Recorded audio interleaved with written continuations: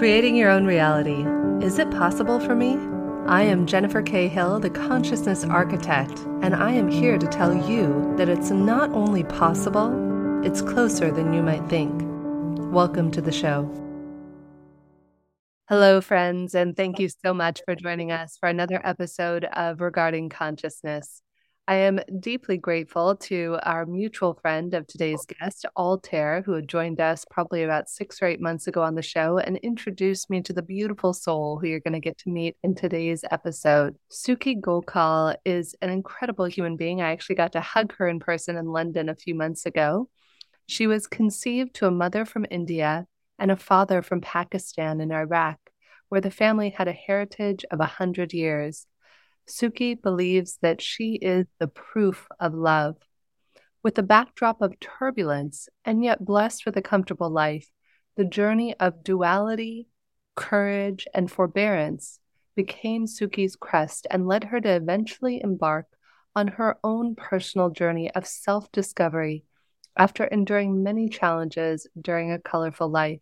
After working in luxury for some years, Suki developed the belief that the highest form of luxury is the education of our inner peace. Our mental, spiritual, and emotional evolution is fundamental to a happy and peaceful journey for us, and especially for our children. Garden of Eden, which we will be talking about today, and I highly recommend checking out on any podcast channels, iTunes, I've listened to the whole thing, was born in 2012 to celebrate the birth of Suki's son, Aiden. It is Suki's expression of her studies in psychology and all of the various schools of thought that exist among our cultures and religions. Garden of Eden is based upon universal values that all may agree upon, and I do totally concur with this. As I was listening and enjoying Garden of Eden, spelled Ayden, I really resonated with everything Suki said. Suki believes that the Garden of Eden platform is invaluable and priceless, so hence no cost may be attached to it. It seeks to empower the individual and give them the tools they need to manage the challenges that inevitably appear along life's journey. As a graduate of the Institute of La Rosie, she is a British national who has lived and worked in Geneva, London, Paris, Tehran, Hong Kong, and Dubai. She maintains a global perspective in her approach to work, aided by knowledge of 8 languages, and she personally works with individuals and families to empower their journey. Suki, I am so grateful to Altair for connecting us and finding a soul sister and being able to connect with you. So thank you for coming here and sharing your wisdom with us. Thank you so much for having me, Jennifer. It's really a pleasure to be here and an honor. Thank you, Suki. Share with us a little bit about your background. You are obviously really well studied in psychology and spirituality for anybody who listens to the Garden of Eden series that you so graciously made free for everyone on iTunes and other podcast channels.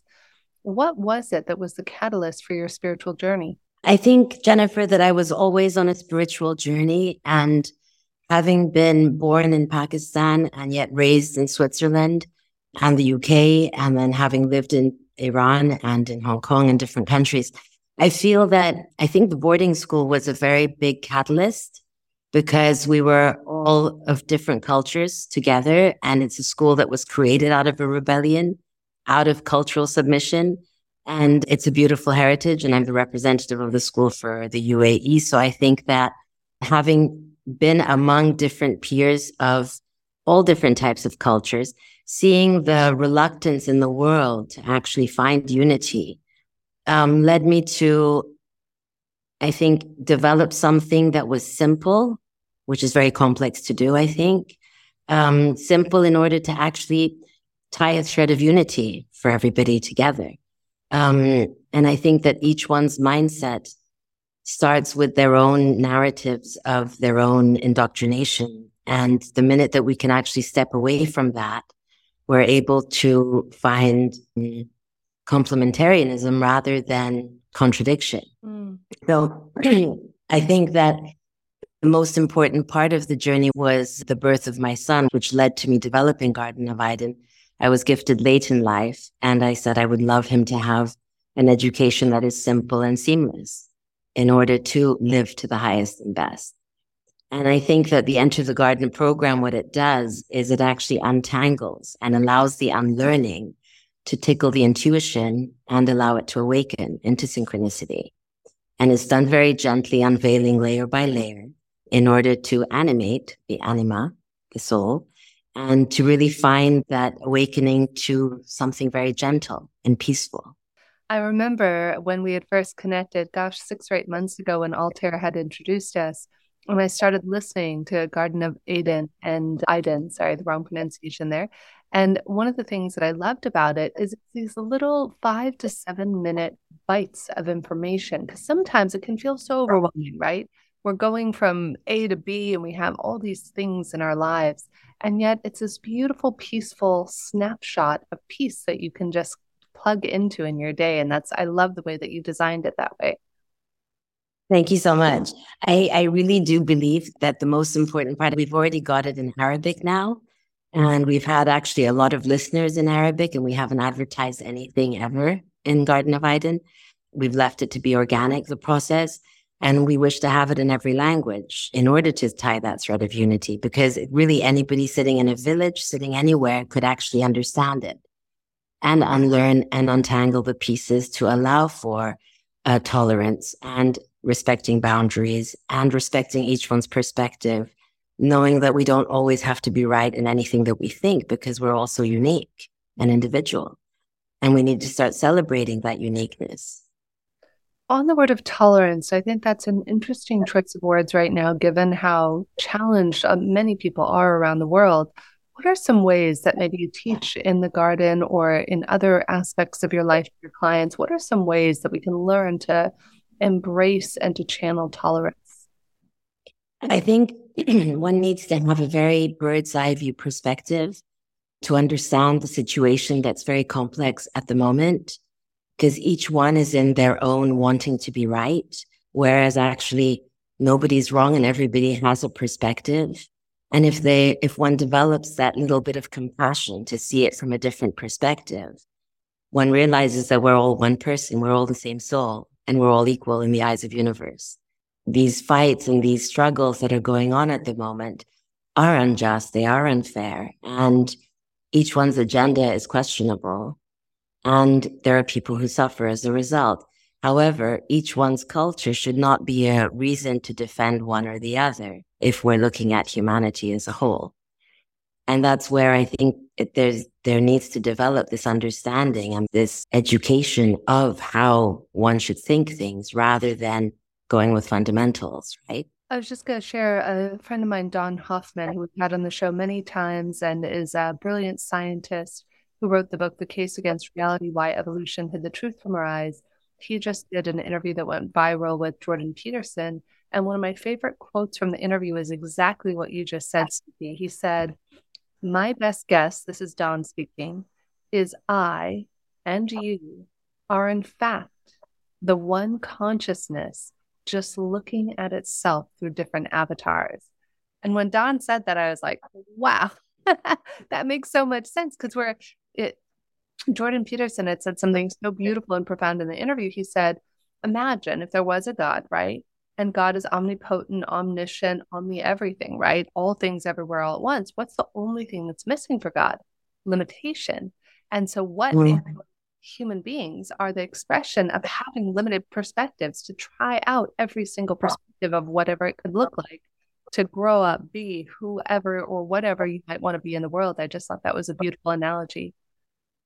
One of the beautiful analogies that I heard was that God is like an elephant in a dark room. And one person goes in and touches the trunk, one touches the belly, one touches the foot, one touches the tusk. And everyone is right. And it's all of it. Universe and God is all of that. I love that, Suki. Thank you so much. I had never actually heard that before. And I think that's a beautiful way to come at tolerance. I think that when we become entrenched and quite literally trapped by our own point of view, then there's no freedom. And yet we look at the world and we blame the world for impeding and inhibiting our freedom, where what if our impediment is actually ourselves and our unwillingness to let go of a certain perspective.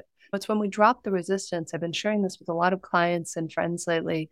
There's Viktor Frankl's book, Man's Search for Meaning, which I love and adore. Yeah, one of my favorites What do too. I do? Of course. Absolutely. I love that book. And at the end of the book, Victor talked about logotherapy, which he developed, and something called paradoxical thinking. And somebody just a day or so ago was asking me, why does this work? So I'll tell you what he gives the example in the book. He says, imagine I had this patient who was sweating profusely and was mortified because everywhere he went, he had buckets of sweat just coming off of him, right? And so he was embarrassed to go out in public. So he told his client, the next time you go out in public, instead of saying, I don't want to sweat, I don't want to sweat, i.e., resistance, he said, I Yeah. want you to say, I hope I sweat so much that somebody has to follow me around with a mop and a bucket because there's a river of sweat. Poof, the client never sweat again. I have been using that technique every day now for about 3 months to help me with sleeping because the other thing Victor touched on is how powerful this is for insomnia. For me, my whole life was ridiculed with 2 a.m. wake ups. Oh my God, I have a meeting at 8. I have to be up. And I've been switching it. And so now every time I get up at 2 a.m., 5 a.m., whatever, and I need to go back to sleep, I just say, I hope I never go to bed again. I hope I stay up for the next 72 hours. I hope I stay up for the next 3 weeks straight. And boom, I fall right back asleep. And so much in the same way as we become attached to our perspectives, we become attached to our resistance of the thing. The moment we drop the resistance and embrace the thing and almost even exaggerate it, then you have more freedom and power. Absolutely. And we actually only hurt ourselves with our ignorance and our assumptions. We don't hurt anybody else. And that's a big realization, I think, that is necessary to realize that by staying closed-minded or one track, one-sided, one loses so much perspective, one loses so much ability to actually embrace and honor other people. Because end of the day, we are all human beings and we're all living the same journey. We all have a heart, a mind, a soul, and a body. And we all deserve to be empowered in who we are and how we are. And those cultural nuances need to be embraced, not resisted. Beautiful. And I really do hope that we're able to get the Enter the Garden program spread widely, because I believe piece by piece, very gently, it unlocks the different layers and the different veils to enable people to see things from a very different eye. And after the Enter the Garden, we've launched the Looking at the Eye with a Deeper Eye, which actually embraces how we view relationships and how we view each other. And where instead of seeing people's differences as differences, you see them as complementary to each other so that we can reinforce each other and help each other. And I think that the tolerance is required on all levels and all people, not only necessarily the ones who seem to be doing wrong, but the ones who seem to be the abused as well, the attacked. Everybody needs to change their perspective to understand the narrative of where everyone comes from and having a little bit more insight rather than just a clear eye view. And I think people are too quick. They're too quick to judge. They're too quick to imagine what they think is true to be the reality, whereas actually it's the furthest thing from. There has to be empathy all around as to each one's motivations, why they do the things they do as well. I so wholeheartedly agree with this. I'm going to tell one on myself right now. So, growing up, because I didn't know at the time I was on the spectrum, neurodiverse, whatever you'd like to call it.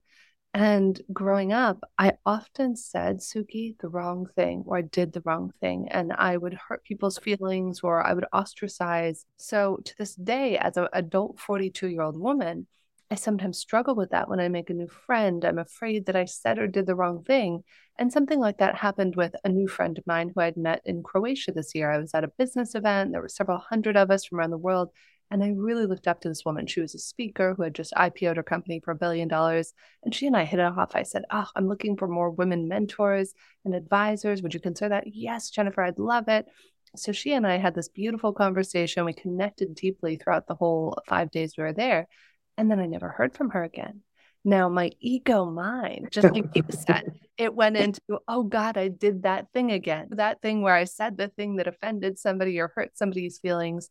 So fast forward about a week or so ago, I get a text from her. Hey, Jen, I would love to hop on a call. And I was like, oh, okay, it's great to hear from you. So we hop on a call. And she shares with me, actually, I had given a talk while I was on this island about neurodiversity and how it impacted my life and human connections.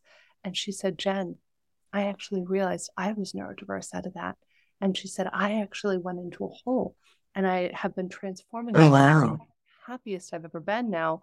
I've lost 30, 40 pounds. I've changed my whole life. And I said, I want to tell you something. Remember how we were talking about like neurodiversity and stuff? I said, I made up this whole story that you hated me and that I did something to horrifically offend you. And then she started crying and I started crying. She said, Jen, that's been the story of my life is I don't know how to cultivate friendships. And I didn't know it. And so it turned into this whole thing. But to your point, Beautiful. it was like my ego mind had hallucinated that she didn't like me and this and that. Where erstwhile, like we're soul sisters and I helped her with her life. And now it's just so beautiful how sometimes we think something is a certain way and it could be anything. And yet, if we got curious, if we didn't assume worst intentions, it turns out most of us have pretty good intentions. Absolutely correct. Absolutely right. And one should be generous in one's impressions of other people and their intentions.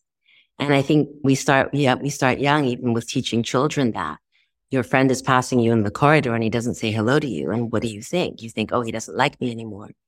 And you say, maybe there's another perspective and maybe there was something happening at home. Even with bullying, I at school one day, this kid came and took his protein bar from his bag. And he said, I said, Baba, maybe he's got issues. Maybe he's being bullied. Maybe he's not happy at home. So you have to have compassion for him rather than attack or rather than feel bad. So if one just turns the lens around, when you know that anything anyone says speaks about them and not about you, it changes the whole perspective, right? So here's the question, Suki, in everyone's mind. I hear yes and but. What about the people who are real jerks? What about those? So how do we cultivate it? Because it's the yes, what about the people who are the jerks? And how do we shift our consciousness because we're human beings who have our emotions that we're tied up in? So what is your recommendation on how to handle My recommendation is that one really has to look at one's own self-worth. Because if you're comfortable in your skin, you will no longer take anything personally that anyone does. And you will have empathy for the bullies and the people who are real jerks. And you'll wonder what happened to them when they were small that made them be like that. Because anything literally that anyone says speaks about them, not about you. So that means that when someone's criticizing you or critiquing you, you have to look at the why and where they're coming from and empathize. If we were to actually have that benefit of the doubt that we give to everybody, our world would be a very peaceful place. And we can allow people to be who they are. We can maintain our boundaries. We can detach from those we don't want to associate with, but allow people to be who they are. I think that there's a big element to this that I'm being called to mention, and that's the idea of pausing or creating space before we react or respond. Because in my experience, I made this mistake the other day. I just hired a new assistant, and he's doing great, by the way. It's been amazing. It was a quick aside. We have this algorithm we use to match people, OptiMatch. And I threw caution into the wind, Suki, and I put my money where my mouth was and hired my own assistant using our algorithm. I said, listen, I don't want to see any resumes. I want you to just have your top 3 people with these skills answer our matching questions, choose someone. So we went through this. I didn't know if it was man, woman, didn't know where they were, how old they were. It turned out it was a man. And he started working with me. And I remember it was like day 2 or 3 of working together. And he said, Jennifer, I'm so sorry. I can't log in. Like the login, it's not working. And I'm getting frustrated. It's like day 1 or 2. And I'm like, oh, come on, buddy. It's like right there. And then we hop on the call and we're on the call together. And I'm like, see, it's just right. And then I realized I had made the mistake. I had given him the wrong login. And long story short, he's doing amazing now and just so grateful to have him on the team. But so often we point the finger, you did it wrong, or we react, or we just pause, we reflect, we get curious. Oh, I wonder why this might be happening, whether it could be any circumstance in our life. That then creates a spaciousness for something new to occur rather than that collapsed space that has us react to one another. And remaining humble. Yes. And the realization that the people who work for us can only be as good as we are. And taking that accountability upon ourselves. And if we've hired people, then we are the ones responsible. Responsibility, the ability to respond appropriately in every situation. allowing people the space. So if you ask someone to do something, to make sure that we can do it ourselves first, right? Such beautiful wisdom. So, Suki, what is one of your favorite teachings from Garden of Eden? If you leave no choice but elegance, it will rain. Oh, say more about that. If we decide to take an approach of elegance, which is very much needed in the world right now, it doesn't allow for anything other than elegance to be the result. So if it starts from us and our accountability, the way that we handle any situation, and we are certain that we are coming from our highest and best, the situation has to evolve into goodness. Mm. And that's the accountability, I think, for each one of us all across the world to actually remove any resistance to tolerance, remove any resistance to allowing ourselves to perceive things from the other person's perspective. Mm. Because to allow unity, there has to be a desire for it all around. And that starts from the top, right? Mm. Yeah, And if the desire was really there, then it would happen. But I can definitely see where that's true. In fact, I was on a call yesterday with a group I'm a part of called the Unitive Narrative. It's a group of evolutionary leaders, scientists, thought leaders from around the world who basically crafted this manifesto, if you want to call it that, or underpinning, suggesting if we were going to create unitive justice, unitive economics, unitive education, what would that look like?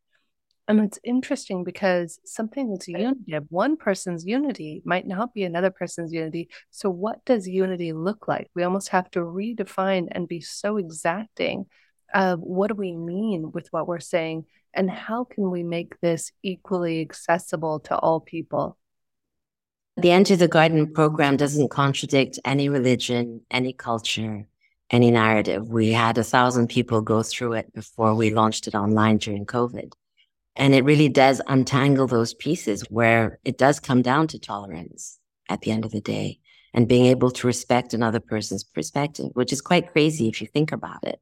It's quite simple, the elements required for people to be aligned.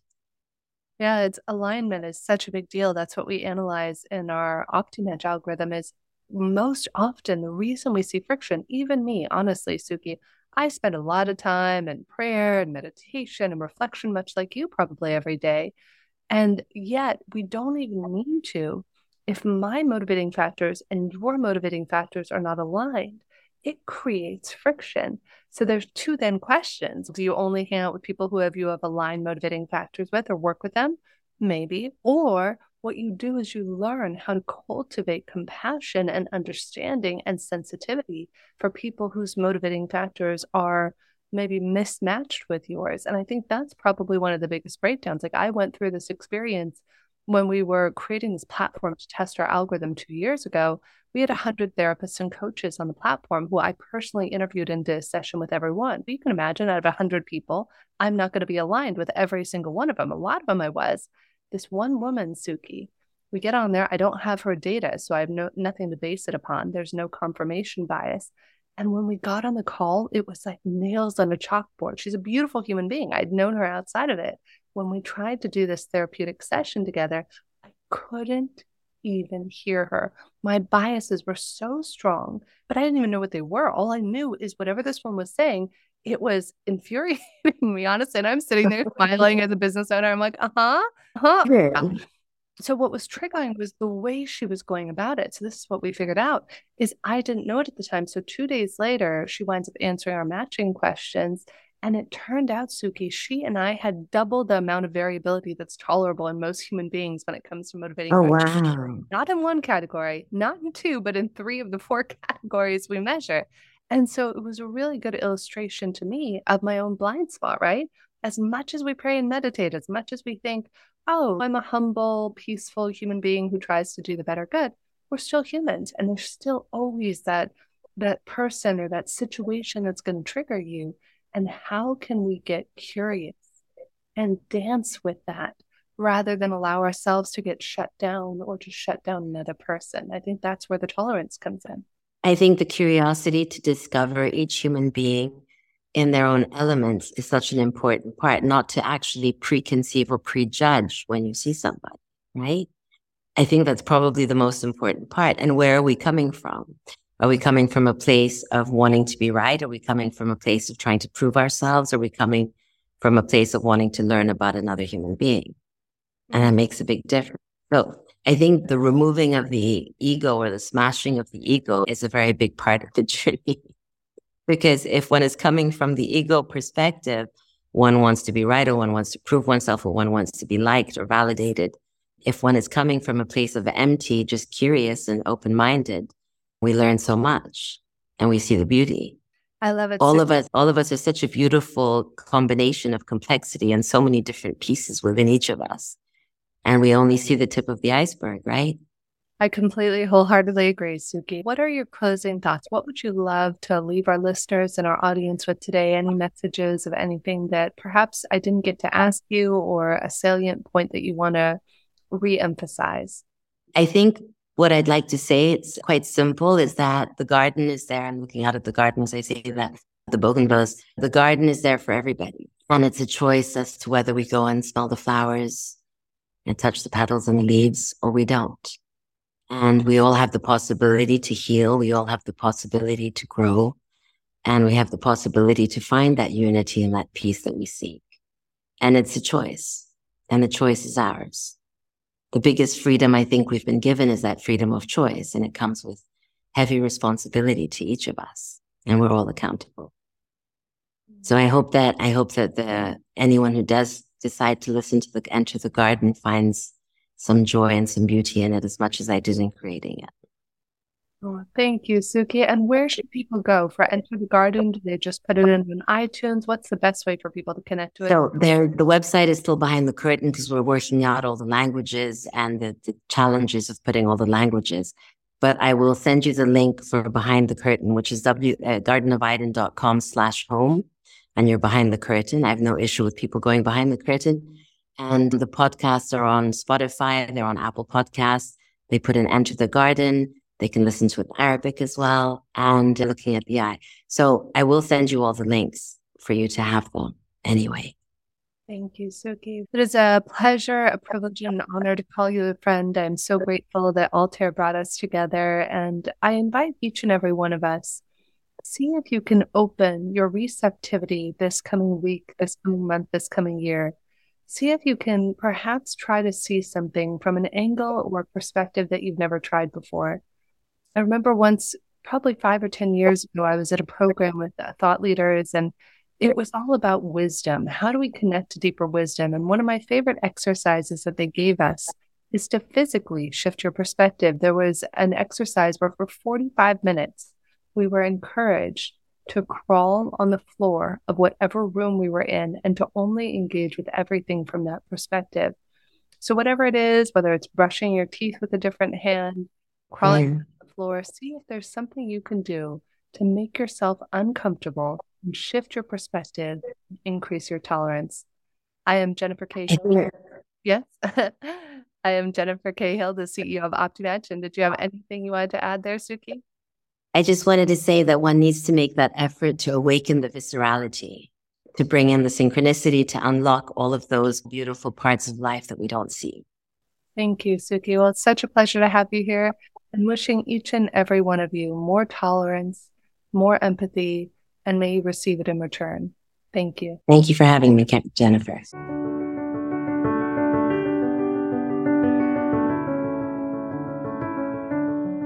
Thank you so much for joining us today for another episode of Regarding Consciousness with Jennifer Cahill. We would love it if you would take a moment and write a review for us or rate us on Apple Music, Spotify, Amazon, or whatever your favorite podcast platform is. And if you'd like to stay in touch and find out about upcoming events with some of the amazing guests we've had on the show, like Deepak Chopra and other world thought leaders, feel free to join my email list at metabizics, metabizics.com. Again, that's metabizics.com. And you can go ahead and join our email list there. Thanks so much, and we look forward to having you join us next week.